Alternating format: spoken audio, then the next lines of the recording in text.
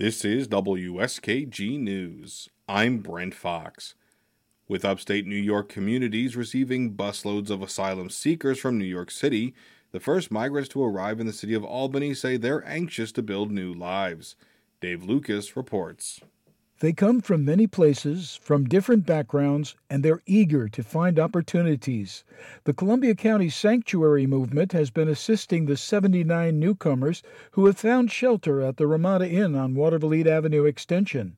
Ivy Hest is the group's co-executive director. There are a number of countries represented here. There's a large number from Venezuela and also from Mauritania. But then we've got folks from Chad and from Haiti and Jamaica.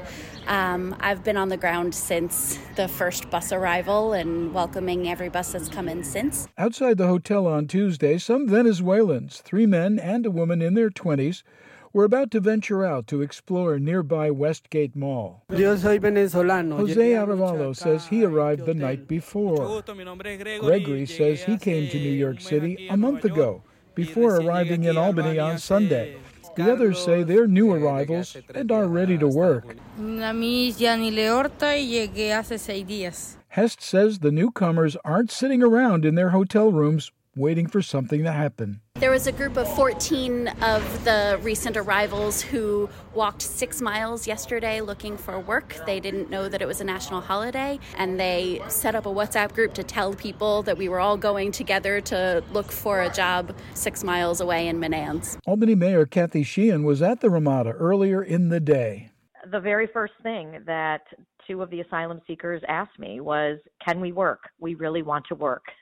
We have an employment crisis up here where we have lots and lots of open positions, which is why I'm advocating to shorten the waiting period for individuals to be able to get temporary work authorization so that they are able to do what it is they really want to be able to do, which is to work so that they can provide for themselves and their families. Sheehan, a Democrat, says initially she didn't want the migrants housed at the Ramada due to safety concerns. I think anybody looking at it would assess that it is in need of some maintenance and some updates.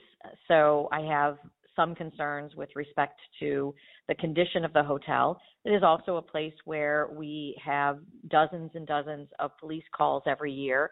And this is a vulnerable population. So I want to ensure that they are not subjected to people coming to try to take advantage of the fact that they may have limited English capacity. They may, not fully understand what it is that, those who would seek to take advantage of vulnerable populations might be presenting to them. So I've been assured that that is something that the company that was hired by New York City to provide services to these individuals is well aware of, and that they are making every effort to ensure that they are keeping this vulnerable population safe.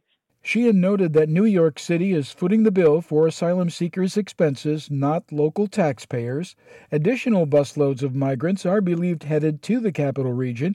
Republican Town of Colony Supervisor Peter Crummy, who has opposed the move, places the number of individuals expected at 400. That was Dave Lucas reporting.